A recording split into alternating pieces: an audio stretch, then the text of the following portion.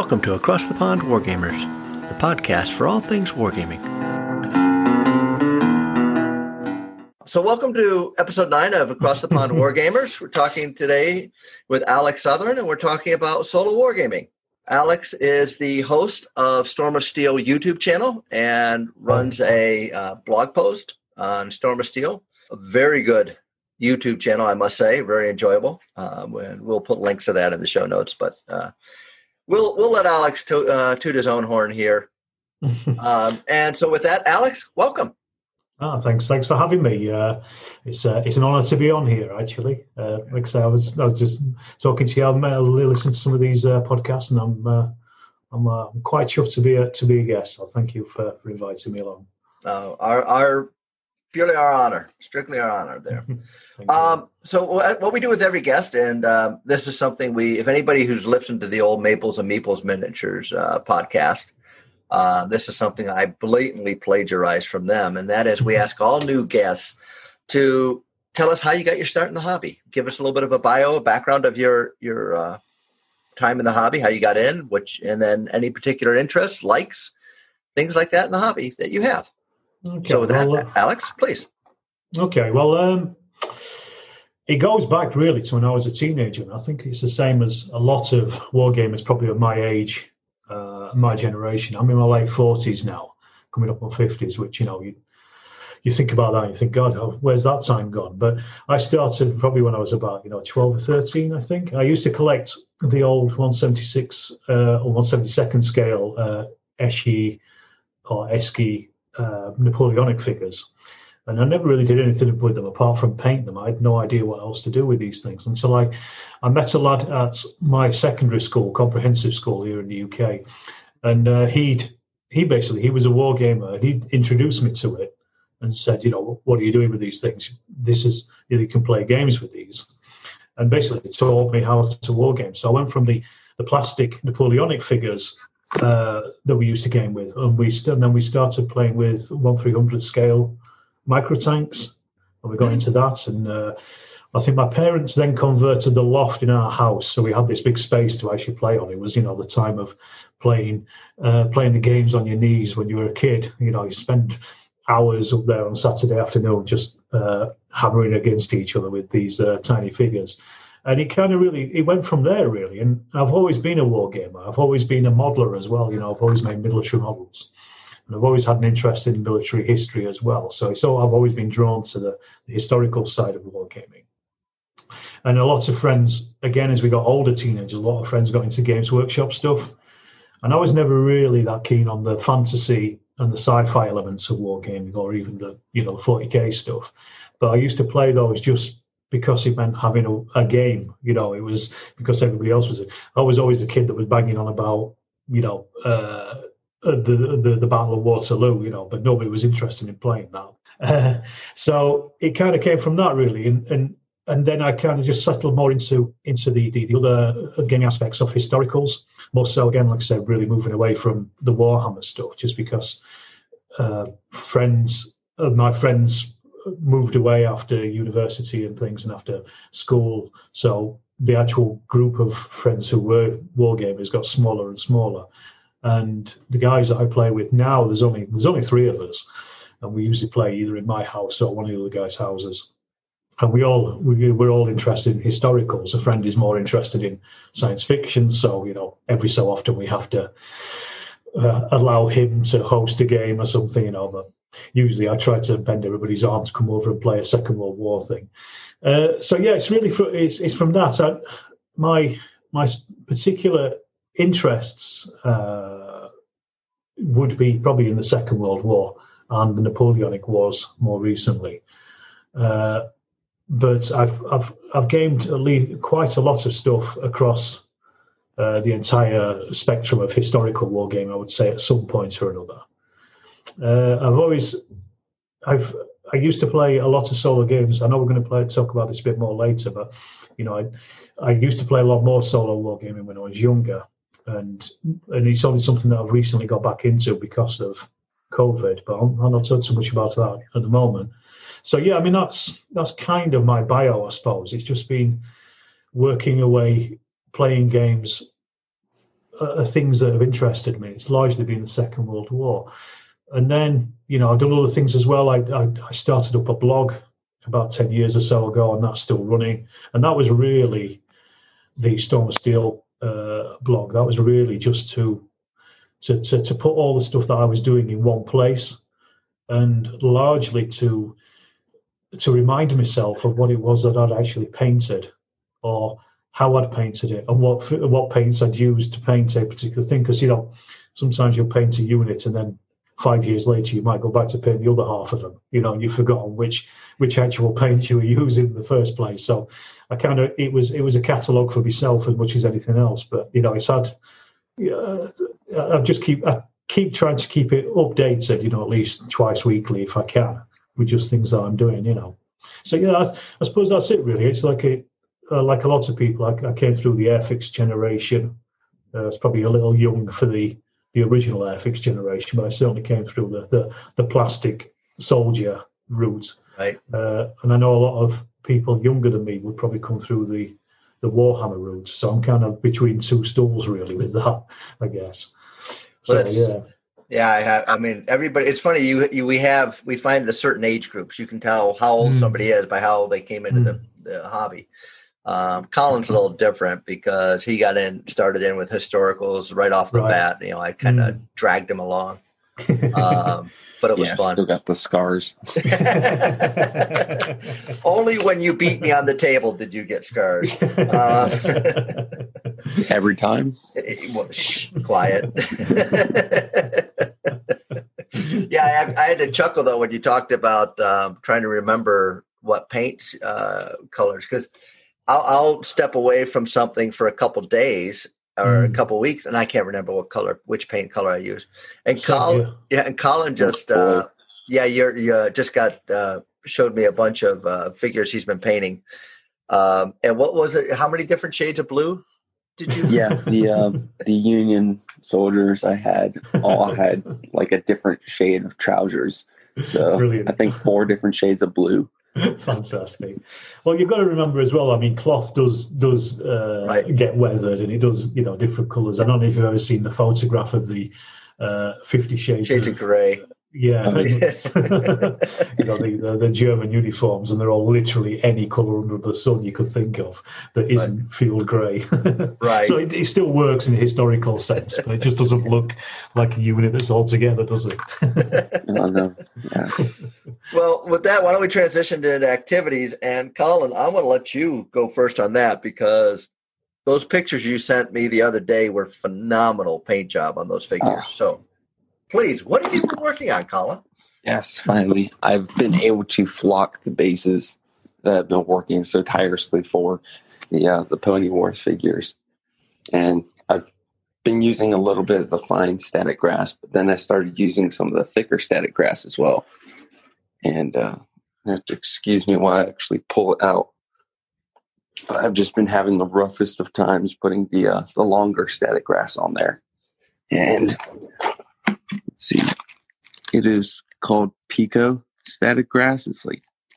It's 6 millimeters long, and I've heard you just let it dry and then take a dry brush and try and make it pop up. But I guess my glue isn't that good because the bristles still come off. So, but yeah, finally got the semi flocked for the U.S. Cavalry for the Pony Wars. They look great. Excellent. Thank you. Yeah, Colin's been working on the cavalry and infantry for Plains Wars now for a few months, and they're 15 millimeter figures. Those are minifigs, right? These ones are Blue Moon, but I do have some minifigs, Native Americans, as well as Blue Moon Native Americans, and then also I think they're the older range minifig. I can't quite figure out where they came from, but I think they're the old range of minifig. Okay. Yeah, minifig's been around a long time. Yeah. They have. Yes. I used to have some of their First World War. I think some of my first figures I bought years and years ago. Yeah, the really old ones. I've no idea what happened to them, but I don't know if they'd stand up these days to modern figures, but I'm sure. No, but at the time, I certainly wouldn't. At the time, yeah. So, anything else you've been working on, Colin? No, but I would like to make a little note mention on that. Minifeg has updated a lot of their lines, and they do look beautiful and stunning. I think they're one of my more favorable 15 millimeter companies. I haven't really tried any of the ranges, but even with those older ranges, you can still match them up to the newer ranges. And while you're standing away from the table, they look great. But of course, when you put them figure against figure and put them right in front of your face, you can see the noticeable differences. That's always the way I live by the 3 foot rule. I can't see it for 3 foot, then it doesn't matter. My eyesight is not as good as it used to be, so I am a big fan of 3 foot rule. That's one reason why I like 6 mil figures so much, is they just, from a distance, they just give you that mass. That's it. That you can't get with the 28 mil. So, but that's just my preference. I'll go. What I've been working on, I'm just kind of taking a look over, is I've been trying to do some flocking. Colin and I have been working on trying to build up the forces to do Leipzig using Blucher rules. And oh, really? Yeah. Working on that. With that. We're all the next shipment from Bacchus that's on its way. It's in the mail right now. We'll complete the figures, so we'll have all the figures. Right. It's the painting that's the problem. The figures are easy to get. Yeah. Well, Peter's been very good on the figures, so I mean, we've got everything covered. But we're using bases from Sally Forth, Blucher rules, their bases. We're doing 48 infantry per base and 18 cavalry for base, and 3 guns for base, depending on artillery, cavalry, infantry. But I've been trying to experiment with different types of flocking to try and give the bases more of a pop to them as we go through. So I've been doing that. I did paint a little bit more on the Swedes. I've actually got a base done of the Swedes, Colin. So yeah, finally. So we're a couple more bases to go. So that's kind of been my activities. Alex, what have you been working on lately? This morning, actually, I was just finishing off some 6 mil Great Northern War Swedes for Per Boden. I don't know if you know him, Roller One. I know of him. I know it's. Are you doing that painting project where it's the armies? That's right. Yeah, exactly. Fictitious armies. That's it. It's the charity for the 6 mil charity. Right. And he sent me through some. I've just been on holiday over to Austria, and he sent me through some figures, and they were there when I got home. So I just cracked on with those this morning. I actually made a video out of it as well, so that needs editing together, and that'll be up at some point. Unfortunately, because I've just come home from Austria, I'm now in quarantine for 2 weeks, so I can't get to the post office to send them over to him. So he's going to have to wait a little bit longer. But yeah, I did those this morning. I mean, you mentioned the Bacchus 6 mil stuff. I've been doing the Blucher Waterloo project. I'm 2/3 of the way through with the British and the French, and that's taken me 4 years. So I can see a long time ahead of you for Leipzig. But I was doing about 70 figures a base, but that's different. Yeah, that's more of a mass. I like that. Yeah. But more recently, I just finished off some Battlefront First World War British. They were just done just this week. I just wanted to bolster up the figures that I've got. I've got tons for square bashing, and I'm wanting to play more Chain of Command First World War. So I wanted to get more individual based figures. So I just got those. There's about 34. I think it was a platoon's worth. So they were done pretty easily. And then also at the same time, I was painting Blue Moon Romans, early Imperial Romans as well for Infamy, and I just finished those off just yesterday. So they're brand new, and I do like the Blue Moon stuff. I've not had any of theirs before, but for the new Infamy rules by the 2 Fat Lardies, I've been getting Gauls and Romans from Blue Moon through Old Glory here in the UK, right? Because I'm not particularly interested in the Ancients period. Despite being an archaeologist, you'd think I'd be all over it, but it's like that's my day job, But I wanted to do. I saw Infamy came up, and it looks like a great game. I like the Lardis stuff, and I wanted to do a game based on Asterix. So that's why I've gone with the Gauls and the early Imperial Romans. It's anachronistic because by the time of early Imperial Rome, the Gaul had been conquered. But in Asterix, they're early Imperial Romans. So I'm basically painting them. So instead of having red tunics, they've got green with black and white stripes on them. Unfortunately, I can't find any blue decals for the shields in that scale. Or for those Blue Moon figures, so they've got red shields, but I'll bend with that at least. But yeah, so I was painting those. That's the last thing I've done. It's been a little quiet this week because I've been away, so I've not had a great deal of hobby time this last week or so. But yeah, they were the last things: First World War British and early Imperial Romans. Oh, and Swedes, pretend Swedes. There you go. Well, I have to ask you two things. First of all, for your Roll of One charity, what color mix did you get? I got gray tunics and yellow cuffs. Okay. So he said this is quite a different unit because most of the other ones apparently have blue, and for some reason these ones are grey. I don't really know a great deal about the background of it. I just asked if I could be part of it, and was given my instructions.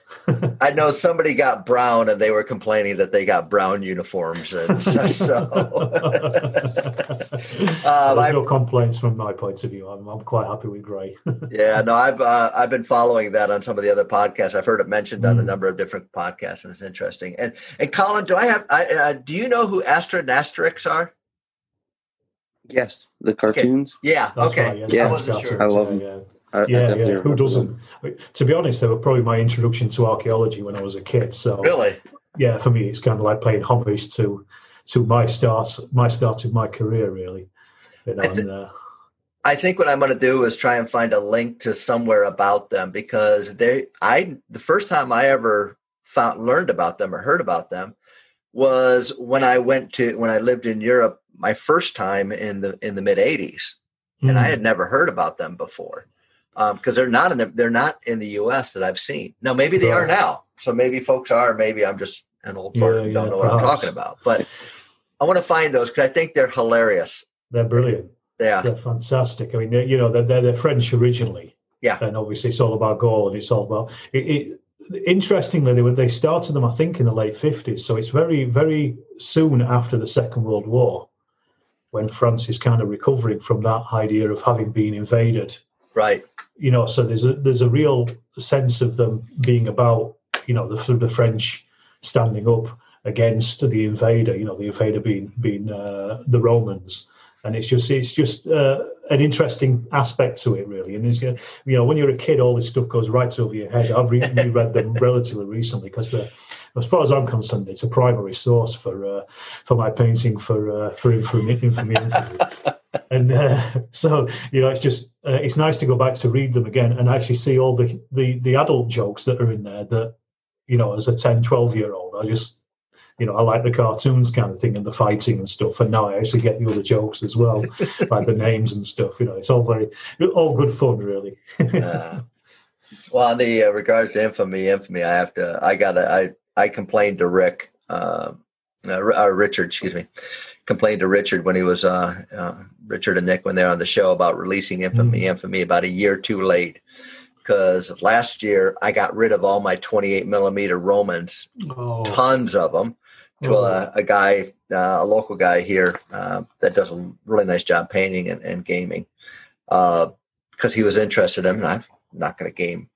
I like the I made the decision a few years back that for all of my large formation games, 6 millimeter, and for all of my skirmish games, 28 millimeter, and just kind of break it down because I have too much stuff.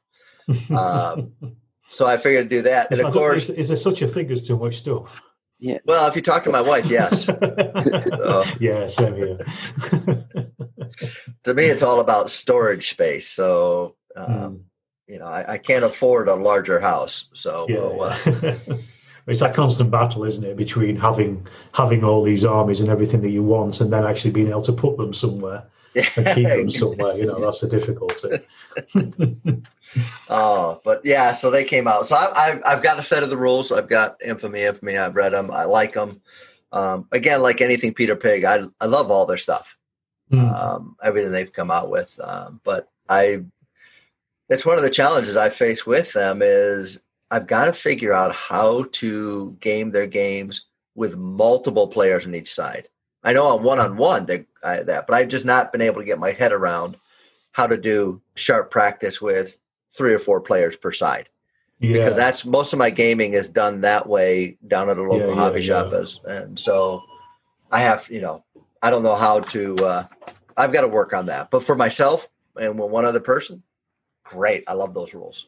Yeah, I can see the problem there. I know what you mean, because otherwise there's going to be a lot of downtime for players if they only control, say, one formation, for instance, and they're waiting for their card to come up. As you say, when you're doing it one-on-one or even solo, it's perfect because there's quite a lot of jump between the 2 players or one player. But with multiple. But I've done it. I joined in at the Steel Lard session last year. And there were multiple players in each of the games there.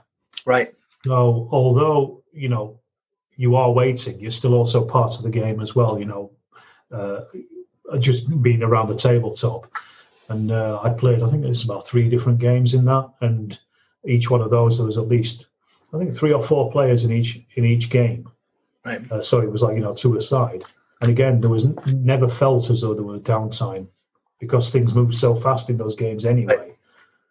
Right. Because you're only generally moving 1 unit at a time anyway, aren't you, in the Lardies games? So, you might be waiting, but you're not waiting for a full turn until the next thing happens. So I think it can be done. It certainly can be done. But yeah. Well, I know it can be done. I hear people talk about it. I just can't get my head around how to. I don't game enough, to really practice and try different things as much as I'd like to. I'm like a lot of war gamers. I talk and read and plan more about wargaming than I actually wargame. So, but I'm going to use that to segue into our new and shiny. Kind of go in that route.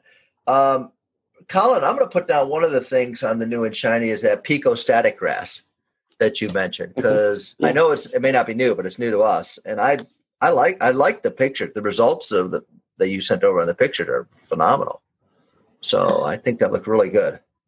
So what other things do you have that are new and shiny? For me, personally, I've been seeing a lot more development of the colonial America for early 1700s and late 1600s. So a lot of the Pequot War, the King James War, I think it's Brigade Miniatures. They've been coming out with a bunch of stuff for not only the French and Indian War, but those earlier conflicts as well.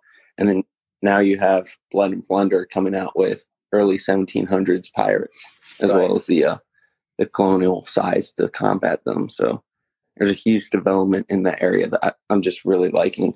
And now there's this company called Crucible Crush. I know it's the 2 guys one from Pulp Miniatures and the other one from RFAM.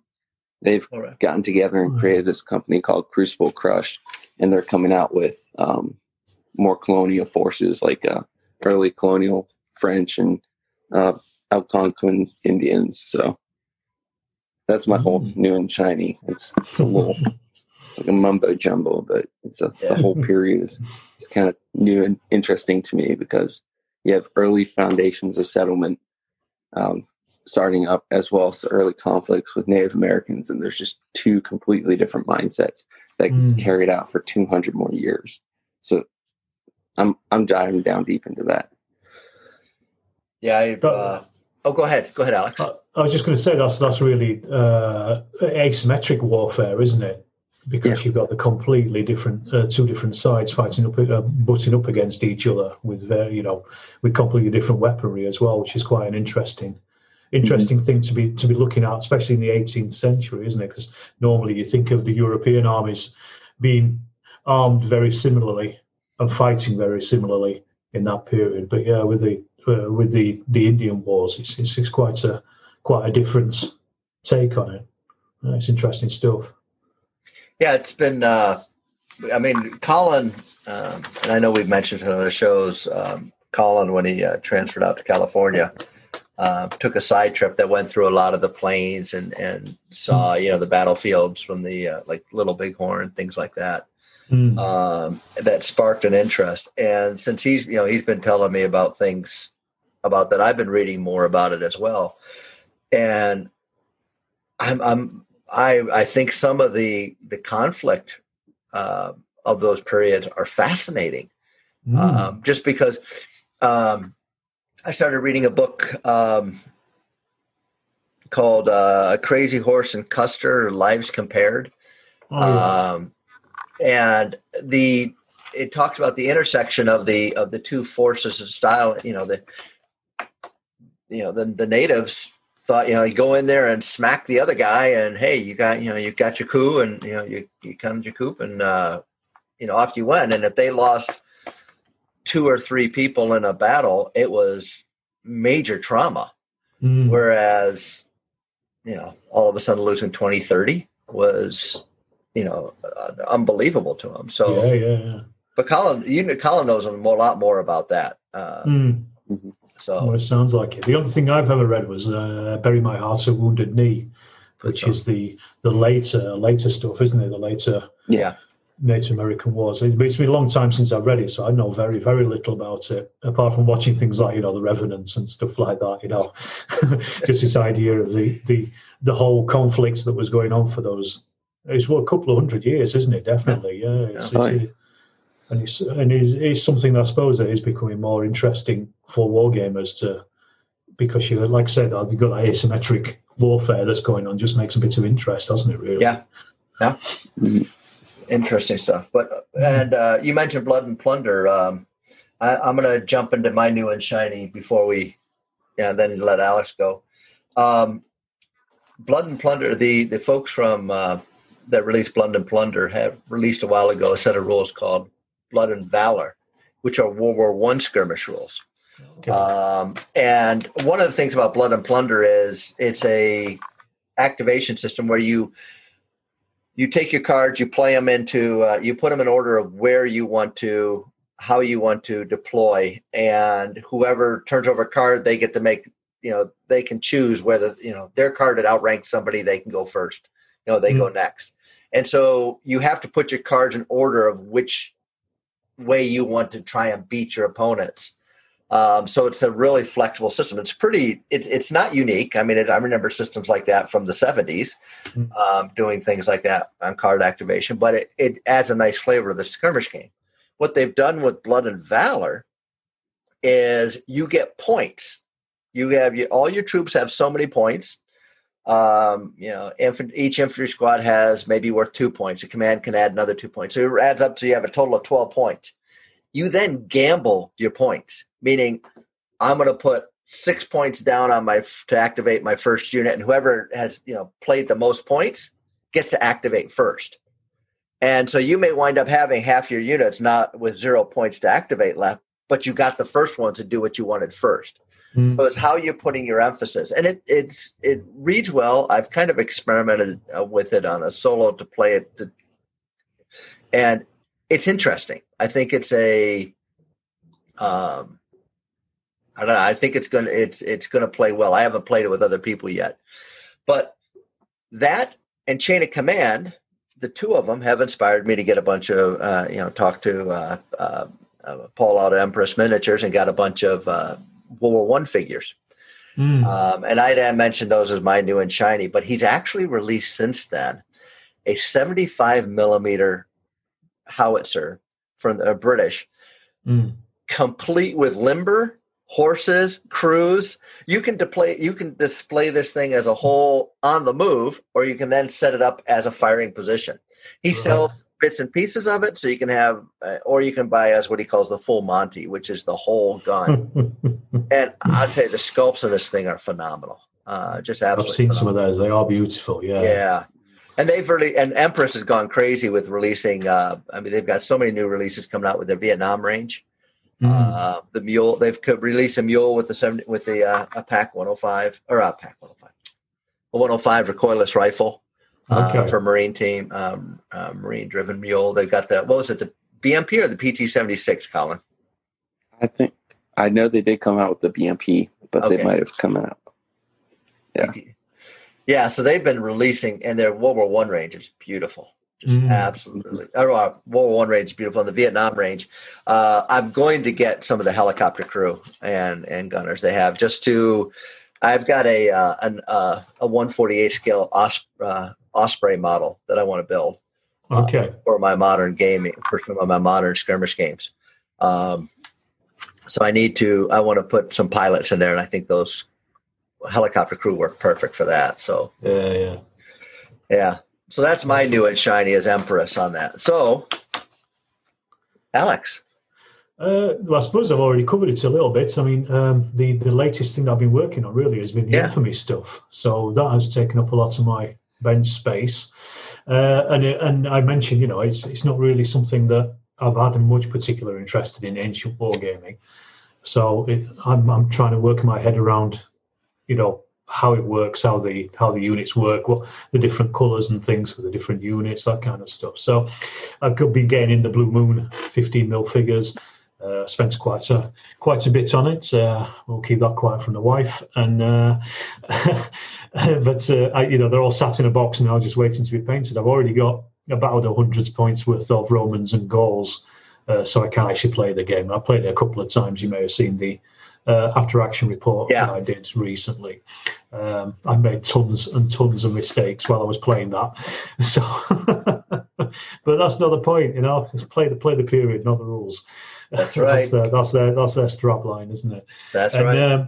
But I always get plenty of comments on my YouTube saying, "Oh, you did this wrong at this point. You did this wrong at this point." And I'm like, "It was a week ago. Oh well, I'll live." Yeah, but Richard and Nick get dinged for doing their games wrong too, and they wrote the rules, so don't feel bad about that. Exactly. Yeah, if the designers aren't getting it right, then I'm okay. And the thing is, I always think anyway, if you've played a good game, you've enjoyed the game, does it matter? No, it certainly doesn't. That's what it's about. So I suppose that is my new and shiny. But I'm always pecking away at various things. This morning, another thing I forgot to mention is this morning I was just spraying up some Rappenschlepper Ost by Plastic Soldier Company. There's with the 75mm guns, because I love those little vehicles, the little tracked tractors. They're fantastic. And I want to make some of them with a 75mm gun mounted on the back. So I might be doing that tonight. And then they're not particularly new, but they're new to me. And that's the main thing, I guess. It counts in new and shiny. Exactly. My problem is what I try not to do is I try not to look at too many new releases, because you just end up spending so much money on all kinds of things, I try to keep my spend to stuff that I'm doing. I try to keep it within a bandwidth that I can manage. But that said, you always overflow, don't you? And I think some of the latest stuff that has been released that I've got has been the Warlord Judge Dredd Rangers, because I've always loved Judge Dredd as well ever since I was a kid, the comics. So that's something else that I've is in my to build pile. And I suppose they're pretty brand new. They were only released, I think, last year or so. So I think that's the most recent things that I bought that have been released. As I say, I do try to. I know it doesn't sound like your typical wargamer, but I do try to be a little bit disciplined when it comes to adding to the lead pile. Well, try and succeeding. Come on. They're not the same thing. Two different things, aren't they? Yeah, I try a lot of things. I did actually, during the lockdown, the COVID lockdown, I was actually able to manage to get my lead mounting really, really low. And I was almost finished it, but then I've just added to it so much since, and I've now got piles of stuff that, stupidly, because I saved money because I wasn't going anywhere, I thought, well, I could buy a few more figures, can't I? And I did. Well, my mantra has been no new periods, no new scales until we're, until I clean up a lot of space and get a lot more painted. Now, that's my mantra. Doesn't mean I live by it or successfully maintain it, but I do make an effort. I really do give it the old college try. So then Colin says, "Oh, did you see this?" And I'm like, "Ooh, yep." See, it turns your head, doesn't it? You suddenly, it's shiny, isn't it? Yeah, I'm waiting for those Pawnee figures to come out. You mentioned on the last show, Colin. I want to see those. I'm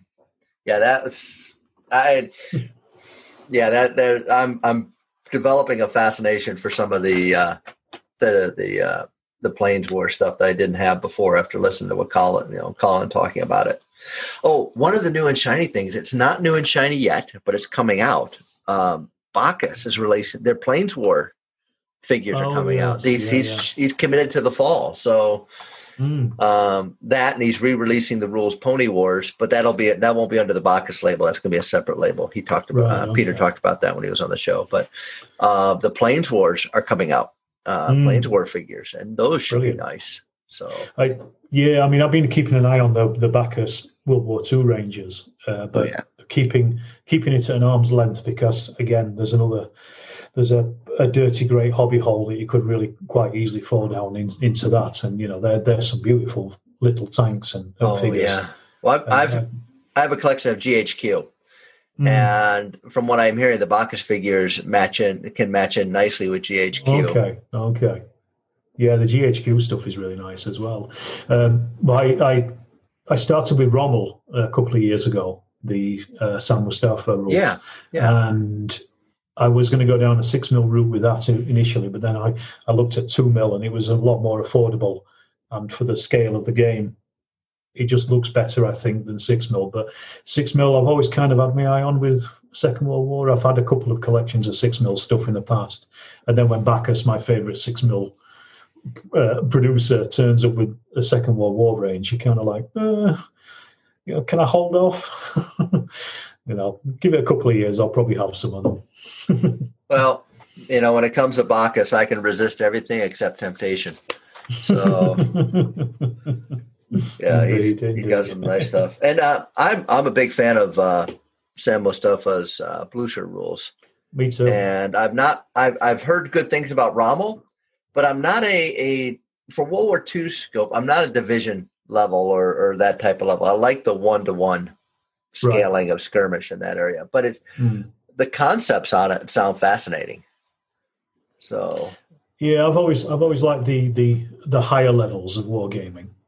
So core level, so Blucher works really well for me. I really love that game. Right. The minutiae of what men are doing on the ground, you can't just leave them to it, don't you? With that, it's about the formation. And Rommel is very similar to that. It's more about what the units are and how fatigued they are in the battle. It affects them more so than individual armor thicknesses on tanks and stuff like that. You can just can't ignore that. And I like that. I like the abstraction that Rommel has. I don't play it enough. It's a game I'd like to play a lot more, and I just haven't had a chance to. Yeah. It's something I want to go back to at some point. The problem is at the moment, because I'm not seeing my friends through the lockdown, it's not really a game that you can play solo. And I have thought about it, but you just can't, I don't think. There may be a way around it, but I'm just not entirely sure how you do it. Yeah, it's a good set of rules. I mean, people love it. I like the concepts behind it. So, it's one of those things I was going to say. I think it works better in the Desert War or on the Eastern Front more so than the Western Front. I think just because of the scale of it, maneuver. 6 inches. Yeah, exactly. 6 inches is a kilometer. So you're talking, you're fighting over 12 kilometers just for your table side kind of thing. It's a big game. Okay. Going back to Blucher, have you seen the old Meldrum War Games group list of scenarios they have? that they've published? I think I might have done. I've probably come across it online somewhere. Yeah, I would encourage you to look that up because Ross from Old Melbourne's Wargame Group has done a beautiful job of creating Blucher scenarios. Are they the ones that look like they're done in old books? Yeah, exactly. Yeah, I have seen them. Yeah, I've downloaded quite a few of those. Then, because I've got the War to the Death card set for Blucher, the Spanish War and the Portuguese Wars. So I've got those, but I don't have any figures for them. I'm currently waiting to finish off my Prussians, or actually buy them in the first place, and for Waterloo before I do anything else with Blucher. But I've been thinking about using the cards just to actually play a game of it, some of those scenarios. But yeah, I've certainly seen them, and they're lovely. They're really, really nice. Yeah, beautiful job on them. So that's what we're basing our Leipzig game off of, is that. Right, so, of course. Makes sense. Anything else that we have missed on New and Shiny before we jump into the main topic? Nope. Okay. All right. So with that, I wanted to talk about solo wargaming. And we all know we're all dealing on a global basis with COVID-19 and the pandemic.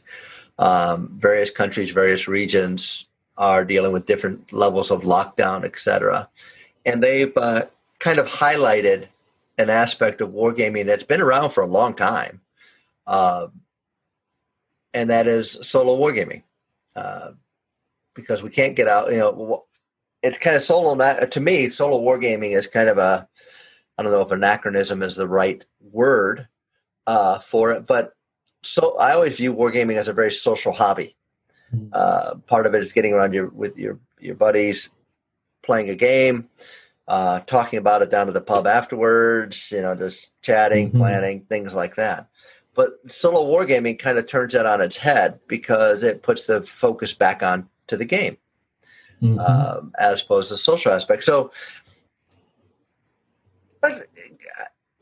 how much have we seen a growth? I mean, obviously, I think we've seen a growth of solo wargaming in the age of COVID, but are we seeing a growth in the adoption of rules or like, for instance, Alex, you did a guide to solo wargaming where you put out some on your blog post and on your YouTube, talked about how to handle different scenarios on using dice rolls and things like that. Are we seeing rule writers releasing supplements or guides to their rules on doing things like that, or is that coming from people like you who are adding your creativity? It's a bit of both, I would say. I think there's quite a few rules writers that are realizing that there are a lot more people playing solo. And I don't think just because of COVID-19, I think just because of people's everyday lives. Not everybody can get together. I'd say I play with two other chaps, and we can't always find a Saturday when the three of us can get together. So I can't be the only one. And unless you're going to a club or something regularly, then you probably might not play a game for a few weeks. So solo wargaming really fits in with that. And I think I was thinking about this earlier, I think this has really come off the back of board gaming and the massive explosion in board games in the last 10 years or so. And I play a lot of board games as well anyway, outside of wargaming. And a lot of those either have solo rules or are designed specifically for solo play. So, for instance, one of my favorite board games might be something like Arkham Horror. There's a card game. There's also board game versions of it. And each one of those has a solo version built into the game. So you could quite, they're generally what are termed as co-ops. So it's cooperative games against the game itself. The players are not playing to beat each other; they're playing to beat the game. And this comes from, ironically, Pandemic. I think is probably one of the biggest ones that most people would know. And in that, you could quite easily play that game on your own or with up to 5 people. Up to 5 friends. And I think this has kind of bled a little bit into the wargaming world as well, more so. There's, like you said, there's always been solo wargamers. They've always existed. But they've always, because of the nature of them, you don't really hear from them because, they're not really, they're not the ones that are down the club, they're sat in their house. But I just think I I can't be 100% sure, but I think that it might be something to do with the fact that you've got these board games that you are able to play alone if you want to, or with teams of people. And I think a lot of wargaming writers are probably cottoning onto that fact and just thinking, we could just add a little supplement to the end of this. And I know there's quite a few sets of rules that have specific solo rules within them. Unfortunately, I can't think off the top of my head of the names of them. But the men who would be kings definitely has a solo set of rules. That's right, it does. Oh, yeah. Right. Yeah, that's one of the ones that a few people have mentioned to me. Have you ever tried 2 Hour War Games? By Ed Texeras has released Nuts, FNG, All Things Zombie. All of those have solo and cooperative modules to them. Which I'm aware of them, but I've never tried them. I definitely know the names, and it's one of those things I keep meaning to have a look at. But yes, I certainly know of Nuts. I've just never tried it, but I knew it had solo aspects to it. Well, I know. Go ahead. I was just going to say, I think again, some of this is just coming off the back of board gaming, really, as much as anything else in the modern era. Just because we're also pressed for time, in our personal lives. I have to. You when you said that and started talking about coming off of board gaming and how designers are picking up, my head immediately went back to 2 Hour War Game, 2 Hour War Games by Ed Texeras runs that. Ed released years ago what I feel, and it's my opinion, is the definitive zombie game, and that's All Things Zombie. Okay. And every Christmas down at my local Christmas and Halloween at my local hobby place, I'll run a co-op game of that. But it's designed where you can run it co-op, you can run it solo on that. But what he's done with All Things Zombie now is he's actually moved that solo game into a board game. So he's done just the opposite route of what you talked about. Yeah. But then, thinking back to a lot of board games, I do know a lot of board games that have that solo aspect. So that makes sense. So just that one guy who's done the opposite, I think that's the exception that proves the rule. Yeah. So, because, like I say, I've got quite a collection of board games myself, and quite a lot of them are, they say on the side 1 to 5 players. And, for a war gamer, you think, well, 1 to 5 players. I mean, how can one person play this game? And then you realise that you're fighting against the game rather than against each other, and it just makes a bit more sense when that you kind of turn your brain around a little bit. Well, was it Ambush from? Ambush was one? Yeah. I used to have a copy of that. Years ago. Yeah. So definitely. That. I mean, that was more like a choose your own adventure, wasn't it? Because it had all the different paragraphs that you turned to, depending on which square you ended up in, which hex you ended up in the game. Great game, fantastic. Yeah, I remember playing that as a teenager. I picked it up at a wargaming show probably in the late 80s, early 90s. Well, it was old then, I think. Yeah, because I don't want to show your age. I'm a lot older than you are. But yes, it was old then. So, I actually bought that game specifically because it was solitaire. Yeah. I saw it, it advertised itself as a solitaire game, so that's why I bought it, picked it up. And stuff like B-17 as well, that's another, board game, war game that was also solitaire. I've never tried that one. Have you not? That's a great game, really, really good. Queen of the Skies, Avalon Hill, really great game.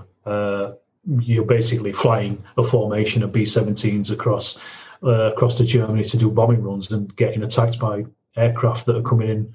They're completely controlled by the game. You basically roll dice to see what attacks you. And you just got to try to make 25 missions. Great game, fantastic game, really good fun. Interesting. I'll have to write that down. So, hang on, I'm writing notes. There we go.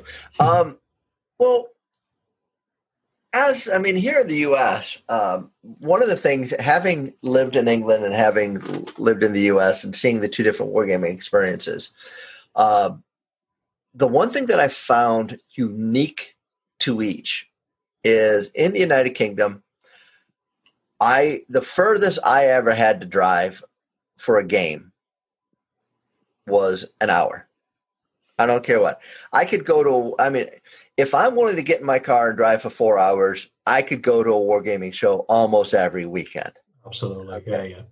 And there were clubs. I mean, there was a club in Telford. There was a club in Shrewsbury. There was a club in Wolverhampton. There was a club in well, there are 2 clubs in Telford, actually. There was one north of, north of, I can't remember the name of town now. I'm driving a blank. Anyway. He'll come to you at 3 o'clock in the morning. Exactly. He'll just wake up, But Birmingham, Coventry, everywhere you went, there was a club where you could go. Leamington Spa. And I mean, from where I lived, I could get there, really quick. And there were all these shows.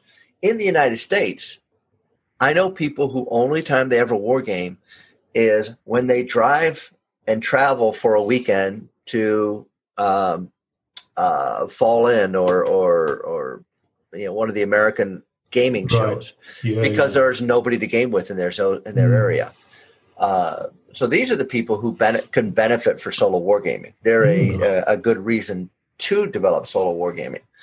The question then becomes, how do you get them aware of the solo wargaming, or how do you, what should be done with a solo wargame to get them to enjoy it more? I don't know. This is a funny thing, because when I was a kid, and I said, when I was getting into wargaming, I used to do also 1/72nd scale Second World War stuff. I swapped all my Napoleonic things for 1/72nd scale Second World War. And again, because I wasn't playing continually with my mates, I was kind of obsessed by it when I was a kid. A little bit, as much as I am now, I guess. But when I used to play, on a Saturday, I'd spend all day just playing solo war games against myself. And so to me, it's always kind of been second nature. I kind of started doing it. I mentioned this earlier. I was doing it then when I was a kid, and then I kind of dropped out to doing solo war gaming.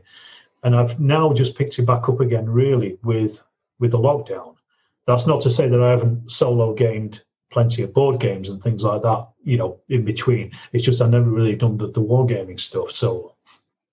And when I put up that video about how to solo wargame, I just thought, I'm going to, I remembered the stuff that I did when I was a kid. I thought about the games that I played when I'm playing board games and how they work and how the mechanics of those work for solo play. So you might pull a card that something will happen, then you have to react to it, that kind of thing, or you roll a dice, look it up on a table. And these, they're quite simple mechanics that we don't always use in war games, but if you just add them in, it gives you that little bit of friction that you don't know what's coming. And so I kind of put the video up, and I was talking about those things in the solo wargaming video. And I noticed, a lot of people who did traditional, face-to-face wargaming said, "Oh, I'd solo wargame, but I'd always lose." And I thought, yeah, okay, it's a funny joke, I've heard it 1,000 times. However, you're kind of missing the point with that. And it's about, like you said, it's about the game itself. It's about the narrative of the game and about where you're taking it and what you're doing with it, rather than who's going to win and who's going to lose. And obviously, in most games, there's always going to be a winner and a loser. But and also, I think as well, just as humans, we come down on one side more so than the other when you're playing games. But I'm kind of losing my thread of my thoughts here. But I'm just, it takes a little while for you from a face-to-face wargamer to actually go to thinking about how to play stuff solo. And like I said, I think that is the biggest step, is just thinking, well, it's not about who's going to lose this or who's going to win this. It's about how the game itself, the story of the game, how you go from A to B and how you deal with the different threats that come up, or, that kind of thing. We just, I think that's kind of what I'm trying to say. It's like, how do you switch your brain over? And a lot of people who play war games are not unable to do it. I just think you kind of just need that push to go, yeah, okay, I can do this. I know, now I know how to do it. And maybe solo wargaming has always been a little bit quiet because, like we said, they're not really people that join groups or anything like that, so you don't really see them so much. But this is one of the reasons why I put the video out, is just to basically to say in 15 minutes, you can do this. We're all going to get frustrated over the next few months when we're all locked down and not able to meet up with our normal groups. We can do this.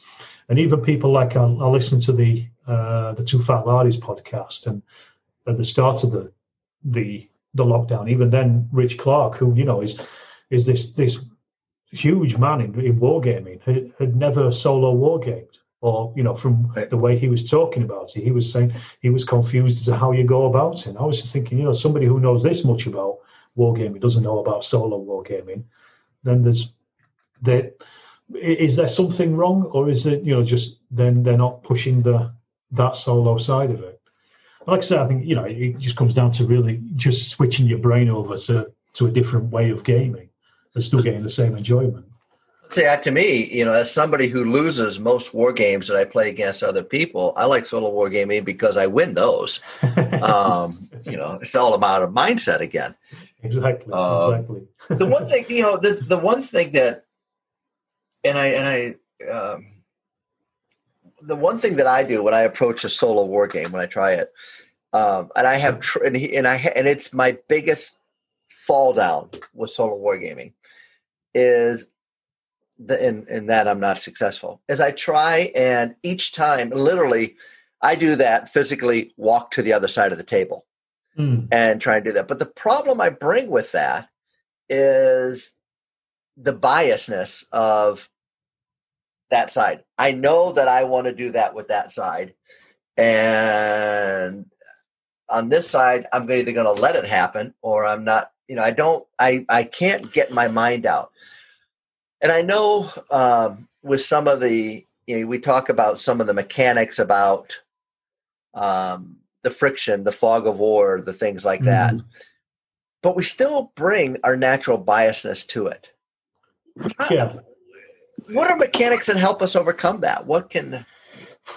Not doing it, I think, you see, is the main thing, in a short answer. But I know exactly what you mean. I did the Waterloo refight a couple of months ago. I don't know if you've seen the after action report video I did for that. I'm only 15 minutes into it. I'm sorry. Don't worry. Do you want me to spoil it for you or not? No, go spoil it. That's fine. But basically, I mean, in that game, my affinity in the Waterloo campaign has always been for the Redcoats, for the Anglo-Allied side. It just naturally. That's the side I've always been interested in. And in that game, they lost. Sorry, spoilers. The French win Waterloo in that particular game. But I tried my best when I was playing each side to do the best thing that I could at the time. And that's, like you said, that is the hardest part to get over it, which is why sometimes when it comes to solo wargaming, it's better to have the opponents controlled almost, in inverted commas, by artificial intelligence. And this is what I say about in the introduction video I did. I was talking about just setting up various cards so that you have, you can work through various things that the unit would do. So you say, for instance, I think I had in one of my other games, I had a unit of British and Indian troops trying to fight their way through a Malayan jungle against the Japanese. The Japanese were defenders. They were trying to stop them. They were controlled by the enemy. They were controlled by the game. And what I did was I would then reveal a card each turn that would say what unit would come on if it was Japanese, because I'd always have the Indians and the British on anyway, because I was controlling them. And then I would randomize the Japanese defenders as I got closer to their points of entry. So they would just come on. Then I would randomize where they came on, and they would generally do the best thing that you would expect them to do. You could also create little cards that say, like, move towards enemy, hold position, engage enemy in close assault, or fire at enemy, that kind of thing. And then just add those as well as another layer of orders onto the artificial. It takes a little bit of setting up just to create these cards and just to create maybe a table that you could roll on. But it pays dividends. And I did it again. I don't know if you saw my Stalingrad game that I did, the I Ain't Been Shot one. And that I did exactly the same. I literally made a card for each of the Russian units, Soviet units, should I say, and placed those across the board. And then each of those, I can't remember if it was in that one, but they also had an orders card as well. So that would be drawn at the same time as the unit was drawn. And that would kind of tell you what they were going to do, whether they're going to hold the position or they're going to move somewhere or something. And that worked really well because some of the cards were dummies. I didn't know, I didn't know what was going to come up. So I was basically, playing as the Germans trying to get through these defences, and then the Russians would appear or the dummies would appear and I'd have to react to it and stuff. And I think that worked really well. But again, it took a little bit of just trying to work out, what forces I was using and just setting up those cards and things like that. It just takes a little bit more forethought. But if you play it kind of like that seems more like most modern board games where they're solitaire kind of games. If you think back to like Ambush and stuff, you're just revealing the enemy when they pop up. That's the kind of the what's the word, mechanic or basis that 2 Hour War Games uses. They use what's called a potential enemy force, a PEF tag, and depending on the activation rolls for the player, you roll 2 dice. One is for the opponent, the bad guys. One is for your side, right. And your activation is based upon levels of abilities, etc. And right. If you get one item, if it's one combination, the PEFs move away from you. Or they move in a different direction, or they move towards you, or something like that. And when you become line of sight to the PEF, you then test: is it something real, or is it still there? You just don't see it, or is it, nothing and it disappears? Yeah. So it sounds like I'm reinventing the wheel, basically. I would encourage you to look at them. No, but I mean, what we're doing, and that goes into my next thought, and that is what type of rules, because your I Ain't Been Shot, Mom, Chain of Command, Two Fat Lardies rules all have friction. That's their big thing. It's about commander and friction. Is their big piece there. Are there types of rules that, what in a rule lends itself more to adaptation to solo wargaming? And I'm not talking about rules like 2 Hour War Games, which are designed to, they built it in, but things like Blucher, I Ain't Been Shot, Mom, things that weren't designed for solo. Yeah. What in them can make them a good solo game? Well, in both of those, to be honest, the easiest solo war games to play are the I Go, You Go stuff. And I don't know if you know Rapid Fire. Yes. I've played that. I played that as a solo game as well. That's another AAR I have up. And that is very simple because you play one side fully, then you play the other side fully. So it's like Warhammer 40K or, those kind of games. And in that sense, what I would try to do then if I'm playing solo is I'd just try to ignore that bias as what you're going, what the enemy, what the enemy is going to do, and just play that side to the best of its ability at that point, and then do the same back. Obviously, we've already said, there's bias there, so it's been difficult to control that. But by far the better ones are the Lardies games because of that friction. So like I Ain't Been Shot, Mum is card driven, so you don't know what your next unit that is going to be commanded is going to come out. So again, you might have an overall strategy for the game for your side, but you have to react completely to whatever it is that comes up. And that really works. And same with Chain of Command, because again, you're rolling dice for which units are going to activate. So same again with that. You've no idea what the enemy is going to do, and you've got no idea what you're going to do. So you're kind of forced to play the best you can anyway, with as little bias as possible. If you can just kind of overcome that. Blucher in a similar way, because that uses the momentum dice. Now, my way of getting around that was a bit complicated. I made individual cards with the numbers on of the dice that they would be rolling. So for Waterloo, I think the British had 500 points, the French had 700 points. So there was, in a normal Rommel game, you roll one momentum dice for every 100 points. So the British would be rolling 5 dice, the French would be rolling 7 dice in their particular turns. So that meant that the French would score anything between 7 and 42 for their momentum. So I had 42 individual numbers. I just laminated and put them into a bag. And then for the British, you would score anywhere between 5 and 30. 5 times 6 is 30, isn't it? Yeah. Mm-hmm. Right. my maths is right. And then what I would do is every time you move, you add up how much you've moved in blue shirt. So, like a core move of 10 units would cost you 10 points. And then your opponent would know how many momentum you have, whereas you don't. So what I would do is draw out a number. And if it was below the number, I would continue playing. If it was above the number, if the number I'd drawn out was above the number of momentum that I'd gathered at that point, then the turn would stop. So again, you're playing a kind of against the bag of numbers, really. Right. To try to draw that out. So again, you're still trying to do the best you can with what you can. And obviously, every time you pull out a card, every time you pull out a number, I would put it to one side so it wouldn't go back into the bag. So you're getting less and less numbers in the bag each time. And there's more and more chance of you drawing a number that's higher than the numbers that you've used up, or lower. No, it was lower than the numbers you've used up, sorry. Because obviously, if you've only moved a few figures, right, then you're going to be able to carry on moving. Right.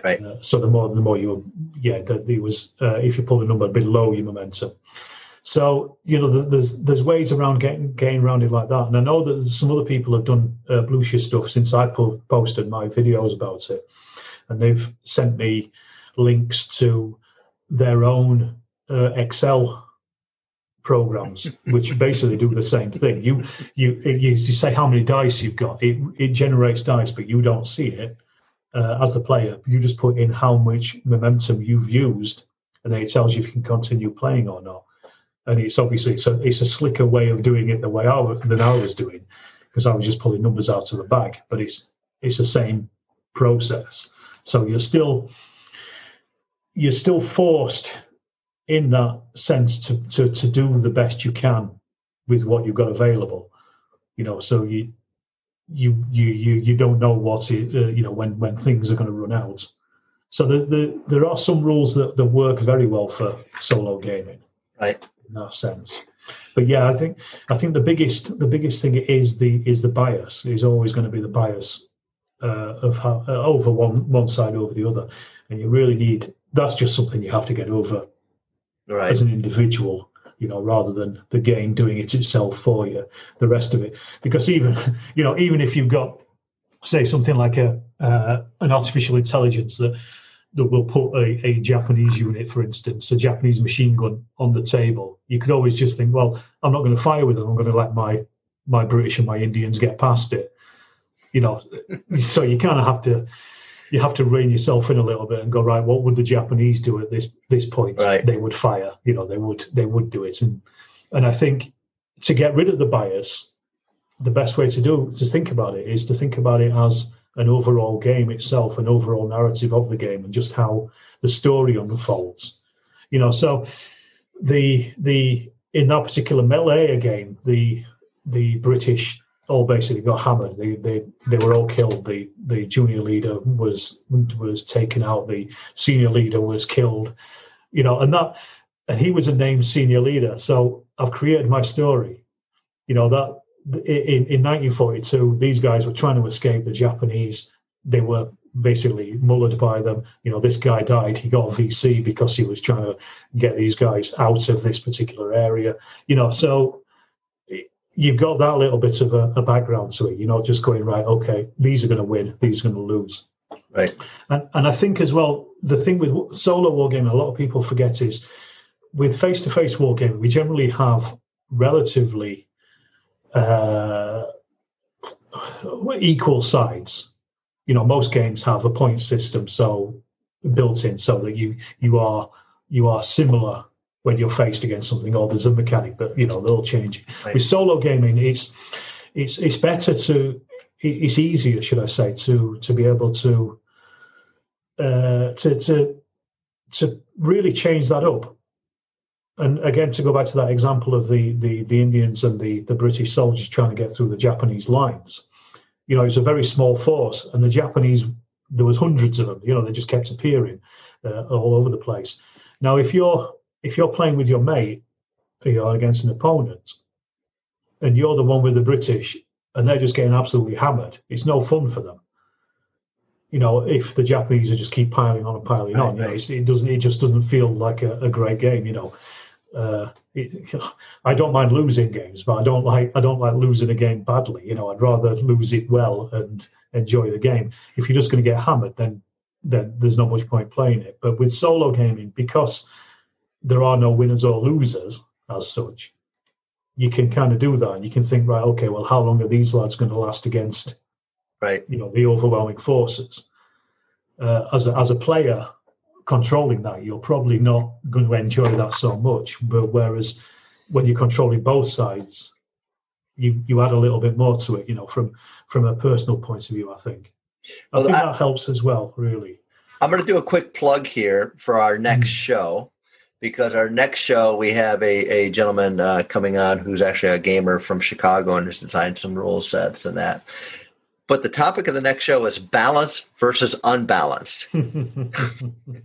So lopsided games, etc. Can they be fun or whatever? Are you trying to, are you trying to beat the historic results, or are you trying to win overall?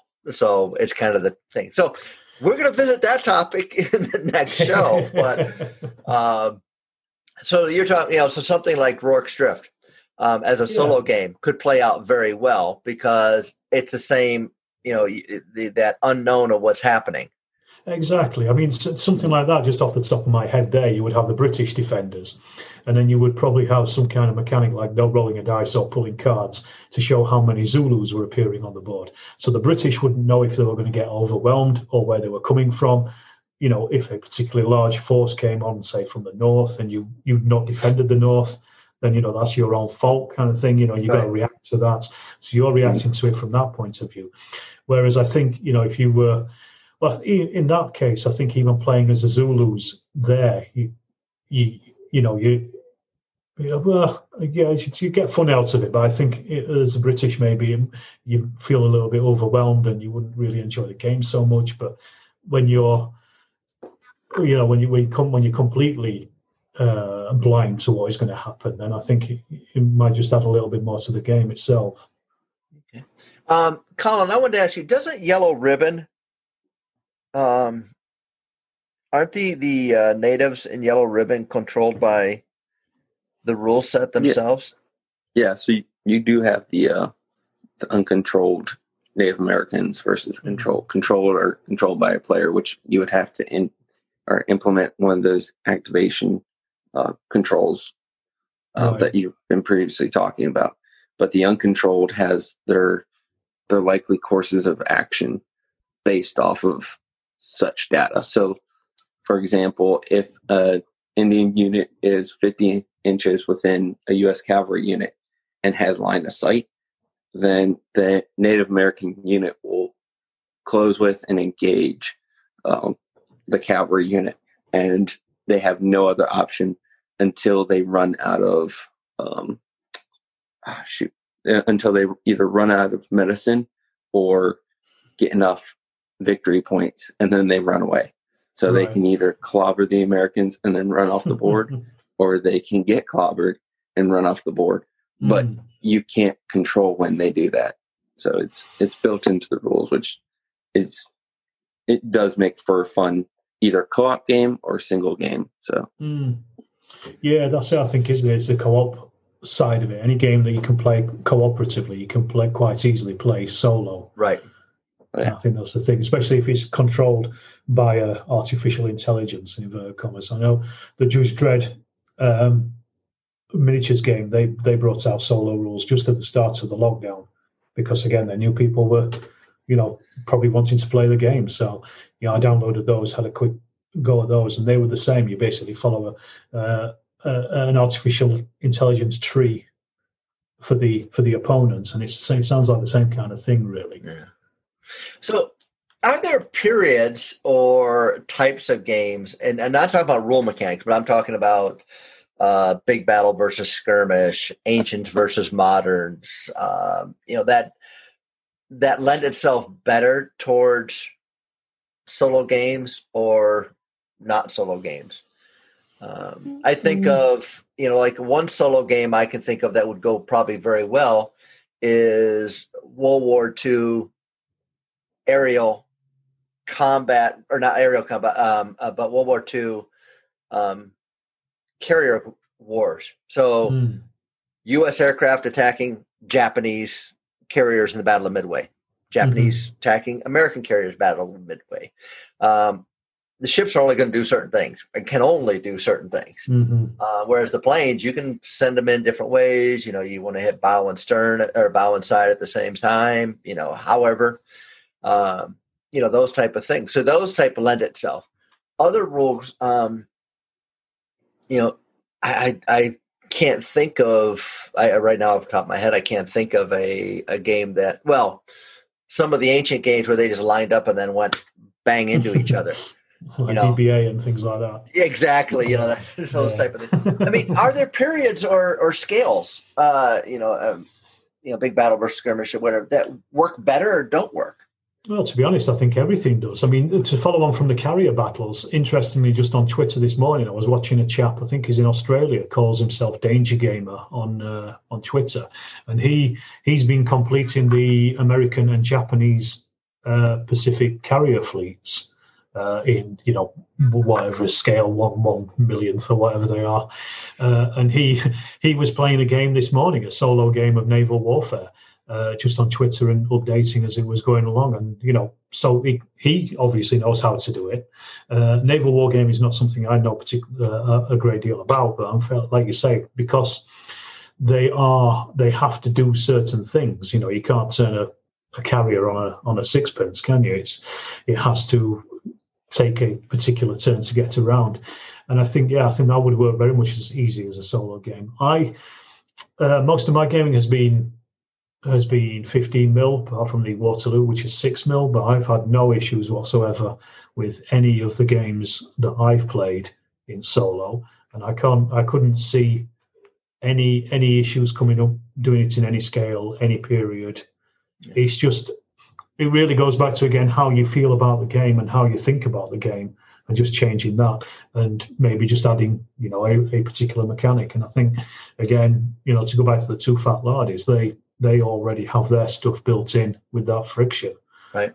So that helps as well. When the I go you go kind of games work, but to a certain extent, whereas the stuff that you get randomized deployments or activations, I think work a hell of a lot better. Okay. Well, then what doesn't work? I mean,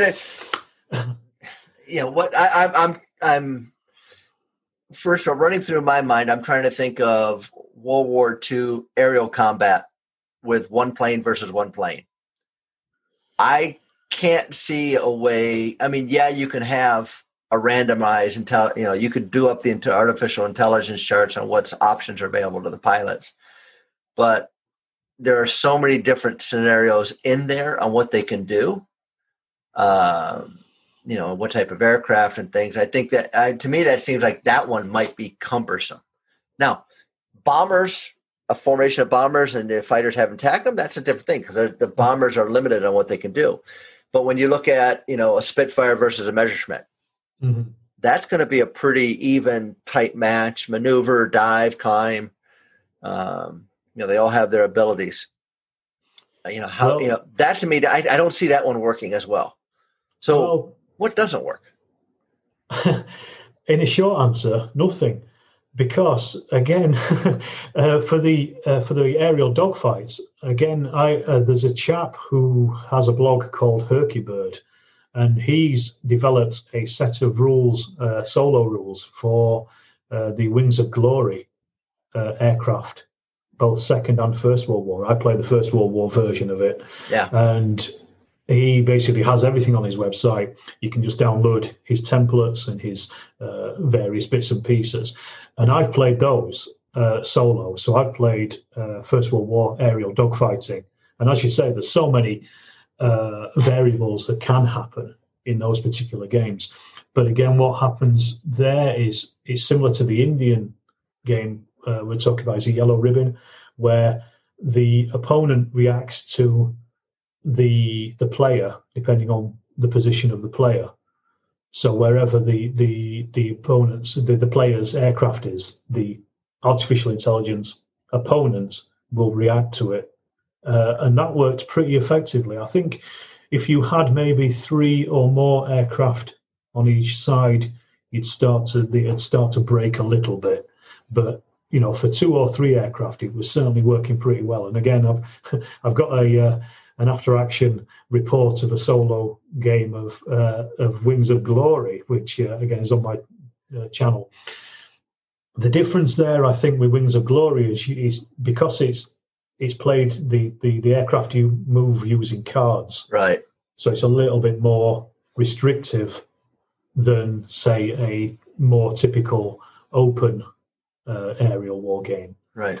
But I still think that there'd be ways of getting around it. You just have to put a little bit of thinking into it, and really it would be how the opponent is reacting to your aircraft. So you'd play as the aircraft, and then the opponent, the artificial intelligence would react to whatever you're doing, rather than you moving against it, rather than you taking turns. So it would almost be like a computer program, right? Really, where you're running through various different charts to get to the point of what they're going to do that turn. And so I think that the short answer is anything could be solo wargamed with a little bit of thought and a little bit of pre-work before you actually start the game itself. But you could easily sit down, I think, and decide on various factors for that friction that you have to react against, kind of thing. Right. No, I agree. I always like to every once in a while ask a loaded question, but we try to. And again, just with the aerial stuff, I don't know how common knowledge it is at the moment, but Rich from Two Fat Lardies is developing the second version of Algernon Pulls It Off Again. Yes. And I'm playtesting it at the moment. There's quite a few of us. It's not, it's not a particularly exclusive club. It gives it to anybody that asks, I think. But I've been playtesting now. I've been playtesting that solo. And again, all I've been doing is try to play each plane, because again, you're drawing cards to activate the planes. Right. I've just been trying to play the plane at the best it can at that time. So, each plane takes an individual turn throughout the overall turn, but you don't know which plane is going to activate next. So basically, right. you do what you think is best with that plane at the time. So, again, it's not built for soloing, but I'm playtesting it as a solo wargamer, and it's worked pretty well so far. I've not had any issues. Well, I'm anxious to see that one come out. I know when Rich and Nick were on the show here, they mentioned that they were playing around with that one. Right. And of course, I got after Nick. I want to see Kiss Me Hardy updated and redone. But, I think that's the question that gets asked the most, isn't it? Well, first of all, I think what's happened is Warlord Games, with their release of Black Sea ships, have changed. Timing. Oh, it's and it's the ships, the 1/1200 scale ships that I have a mixture of GHQ and Langton ships. The rigging and that, just the size, everything was just very difficult for me. Whereas these 1/700 scale ships, to me, are more visually. I mean, the other ones were great, but for small battles, then I think the scale's great. I love it. So I'd love to see Kiss Me Hardy come back out again. And you're talking about solo. I might have to break out my old set of Kiss Me Hardy rules and try those solo because of the activation system within those.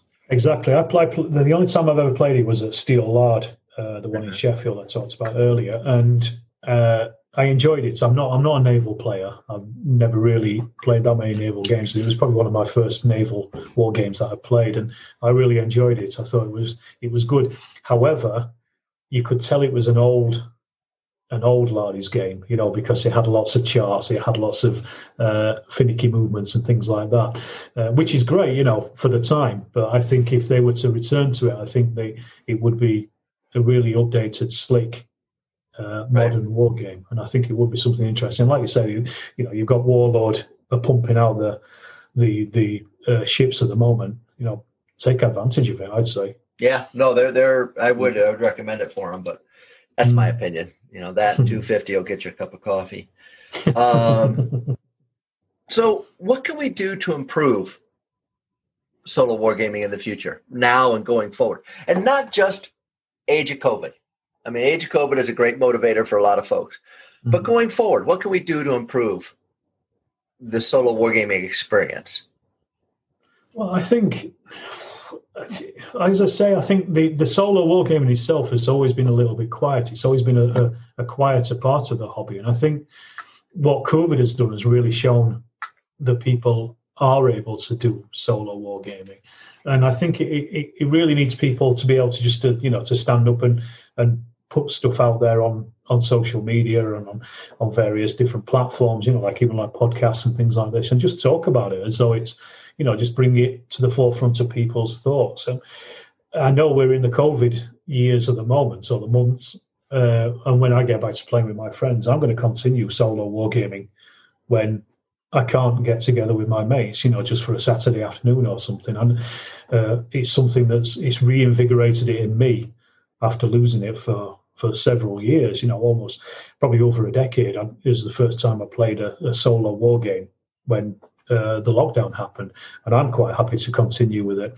And I hope that other people are the same. So I think it's just really a case of talking about it. And I'm kind of trying to champion it a little bit on my YouTube channel, just by showing people that you can play these games solo, and it still provides a good fun game. I mean, obviously I'm only one person, and I'm certainly not the fount of all knowledge when it comes to solo wargaming. There's people that have been doing this stuff for years and years. I mean, Henry Hyde, for example, who wrote the Wargaming Compendium. I mean, he's always been a massive champion of solo wargaming. And I think he, again, is somebody who's done it for years and years. There's solo wargaming groups that exist, so they are out there. It's just bringing it more into the limelight. And I think if it's done anything positive, COVID, then it has certainly put the spotlight onto solo gaming, at least. And fingers crossed the people that are doing it, because I follow quite a lot of war gamers on Twitter. And I see a lot of those playing solo war games, and more so in the last few months. It looks like a lot of those are probably going to continue doing it as well. It's just getting the word out there, I guess. That's how you improve it. Or if there are rules writers, are willing to sit down and just work out the mechanics of how to play their particular game solo. That's the easiest thing. I'd like to see people like Two Fat Lardies, or like Firelock Games, or even Honor Publishing. I'd like to see them add how to play the game solo, or ideas, or even doesn't even know how to play, just ideas for playing this solo. Definitely. I think there's a lot of people that take those games and turn them into solo games. Myself included. But it would be nice, as you say, basically for them even just to put out a supplement and just say, here, these are ideas as to how to play this game. Make it a bit more official, right? From the publisher themselves. I think it might help some of the sales either, also because if people are seeing a game and they're saying, well, I like this game, it looks great. Yeah, but none of my mates are going to want to play this. Exactly. I mean, like you say, you've got to drive for hours before you can meet up with people. There's plenty of people in those situations where it's just impossible for them. for even to get out of the house in some cases. Some people, it's if you can provide something for those people, then it's perfect. His job is done already, then, isn't it? Really? Yeah. And that's where solo wargaming comes in. I suppose it's getting onto the diversity of the wargaming audience. Allowing everybody to have a crack at that whip. You don't have to play it in a club. You don't have to play it with somebody else. Yeah. And I think just if publishers or writers were just a little bit more, pushy about saying this is how you would play this game solo, that might help. It could. I think it might be a good marketing piece, but that's me. Definitely.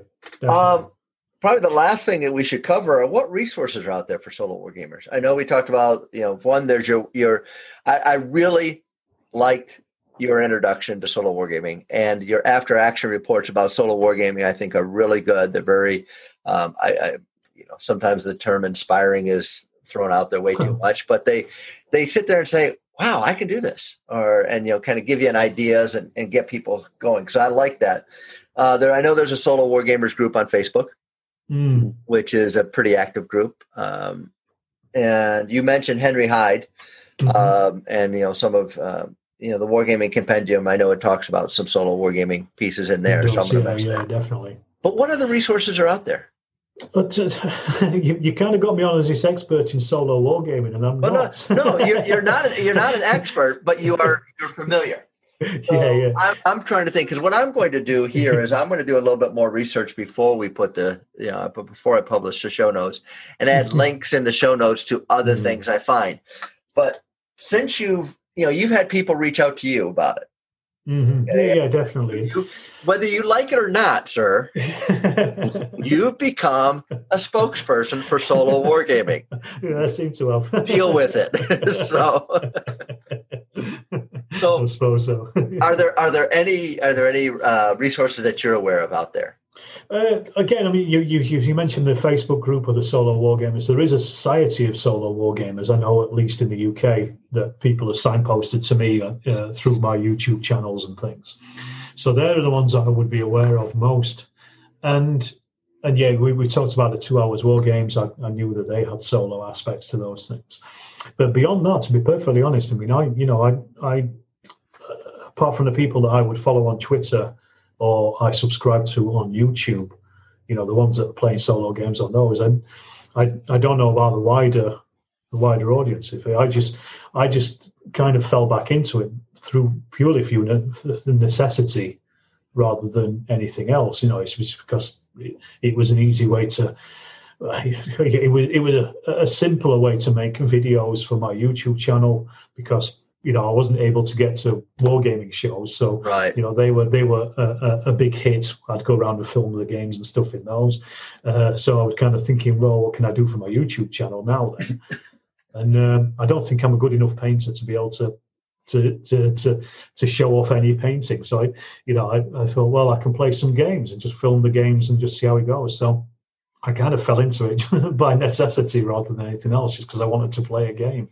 But yes, as for the resources, I'd say I think we've pretty much, as far as I'm aware, we've covered them, and I'm fairly certain there's going to be people listening to this that know a hell of a lot more about this than me. Henry Hyde would be the man to go to. I think he would be a fount of all knowledge when it came to this kind of stuff, but more so than I could tell you. So I'm sorry about that. No, don't apologize. I mean, it's all good information, and I will do some research and put some more in the show notes and such. I will encourage anybody who's listening out there to, if you have ideas or links or information about solo wargaming that you want to share and help share, you can either send myself or Colin an email and about it or with your information. My name is Gary, and the email is Gary@acrossthepondwargamers.com, or you can send it to Colin, and Colin is with 2 L's, and that's Colin@acrossthepondwargamers.com. Or alternatively, you can go onto our Facebook, which is Across the Pond Wargamers on Facebook. I'm not sure what our Twitter handle is. We had a quick chat about this before the show. Watch this space, or Les Colin, you know what our Twitter handle is. Oh, geez, you're putting one on me. All I know is across the world. Yeah. Do at pond across the that seems to what Twitter has come up with. So at pond across the okay. Yeah. All right. Well, we'll publish that out as well as Runner Twitter because we do have to get better at using Twitter. It's worth it. The response that you get from the other wargamers on Twitter is fantastic. It really is. It's a very good, supportive group of people. Yeah, it's where Twitter can be a positive instead of definitely.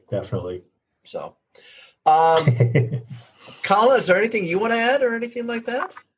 I do want to add that Beast of War, it's beastofwar.com, does have an article or a few articles on solo wargaming. And there's tons and tons of blogs.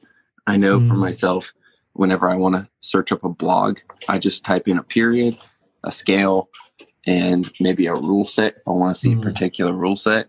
And there's thousands upon thousands of blogs and that people have put up all over the internet. I use Google as my search engine as it seems to be the best for me. But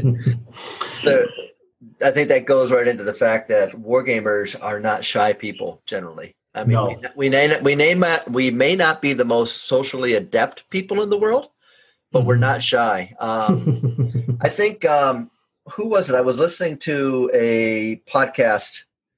I think it was a veteran podcast, and they had. I forget his name, from War Game Soldiers and Strategy.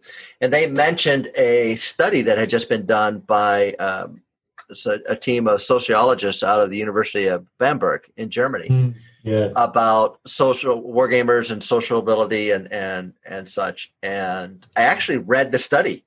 I went and got it and downloaded it. Full disclosure, I let everybody know I've reached out to them. I've asked them to appear, the researchers to appear on the podcast. Okay. And if they respond and will do so, then great. But I don't want anybody else saying, oh, well, they're stealing my idea if they wind up somewhere else first. I asked them the minute I heard. But what this is they talk about wargamers like to be, a miniature tabletop wargamers.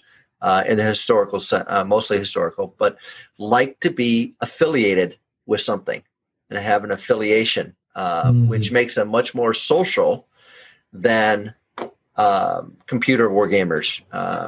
Computer wargamers and, computer wargamer type of thing. Much more social, much more affiliation based, which I thought was interesting because even solo wargamers fall into that then.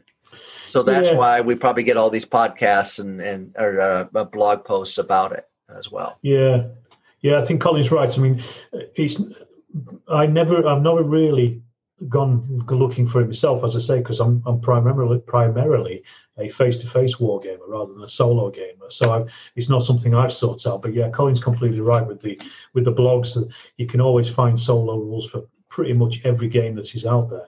They're not official, but people are happy to hack rules to death anyway, aren't they? Whenever whenever you get a set of rules, people always say, "Oh, will this can I use this for another period?" It's like, there's plenty of rules for that period. Why use the rules for the rule? But that's war gamers all over, though, isn't it? My favorite question is, what scale can I use with these rules? What scale do you want to use? Have fun. Exactly. Yeah, exactly. So, they're your rules now. Do what you want with them. That's right. But yeah, we certainly chop and change as much as possible. I think there's tons and tons of blogs out there that you could just tap into. When I did the introduction to solo wargaming, I just basically went back to, as I say, the board games that I'd played as co-op, and also just the solo gaming I used to do when I was a young'un, really. So I was just coming from that rather than, doing vast amounts of research when it came to reading thousands of blogs about solo gaming. All right. That's now I'm going to make notes on the Beast of War note there. Beast of War, they're I'm good. going to check that out when we finish this, actually. Yeah. Some of my favorites are, on my YouTube channels I like to watch. I like the Beast of War stuff when they put their stuff out. I like your Storm of Steel. Okay. And Little Wars TV.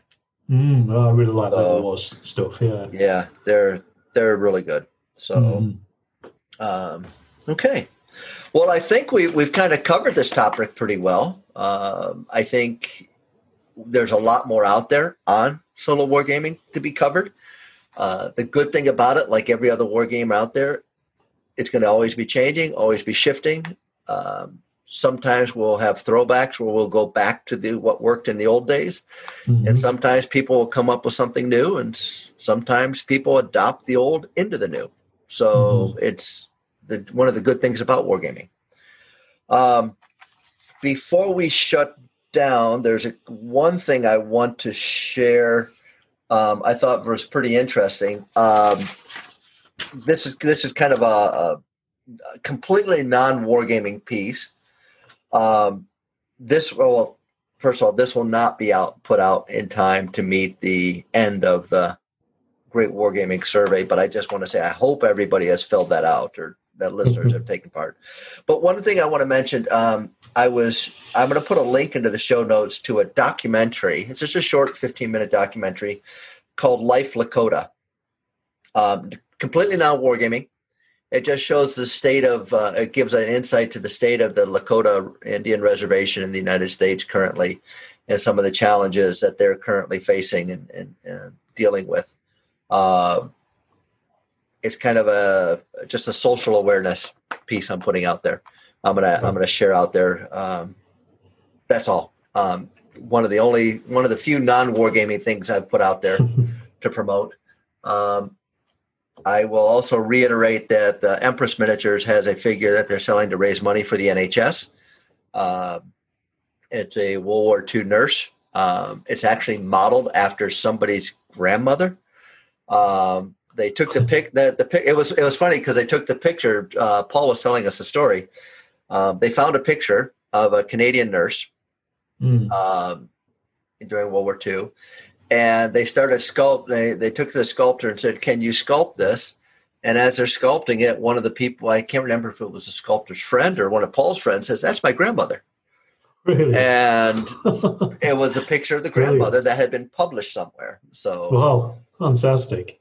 But that's another charity piece, and I'm going to put a link in that back to the show notes. And then I'm going to reach out to Pierre Broden about his Rule of One, the charity 6mm game, to see if he wants us to put a link in there. Well, I'm not going to ask him. I'm just going to, if he's got a link, I'm going to put a link about what the funding that they're raising for that game. Yeah, I think he'd be quite happy to appear on the podcast as well if you were. Yeah, he's not shy. No, we're not shy. I've got Sean Clark's coming up on episode 12. Yeah. And we're going to be talking on that show. The working title on that show is Lots of Them, which is discussing 2mm, 6mm, and 10mm miniatures in wargaming. Brilliant. So, because Sean's definitely an apostle of 6mm. So, and he's been leaning a little bit into the 2mm from what I'm hearing. So he's not quite a purist, but we'll talk about that. He also plays 15mm as well. I know that. I know. He's got a couple 28mm, but he doesn't talk about that too much. I'd like to get scale too far.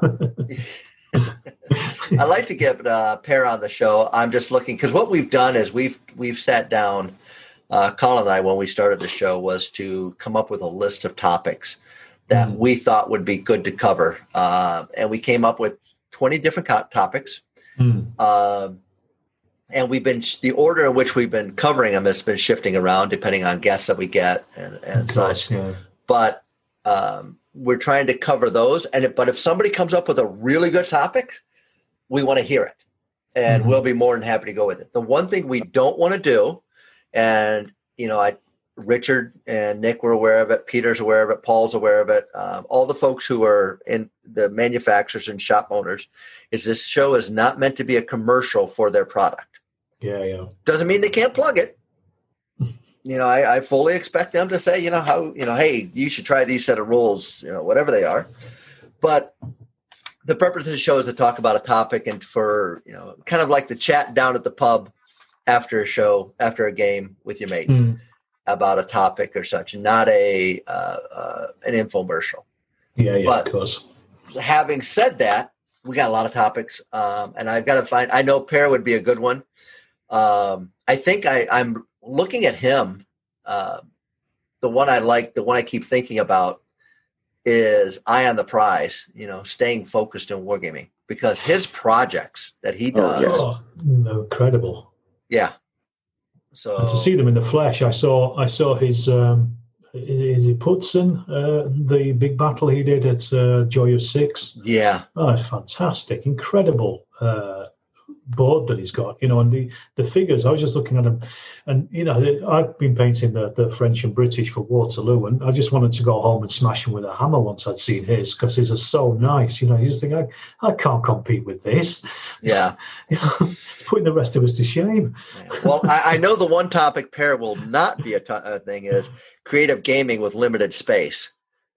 Because that's a good sized game that he puts out there. It certainly is. Yeah, it's beautiful work. I would encourage everybody to look at Rolla One and see some of the pictures of his stuff. It's just definitely.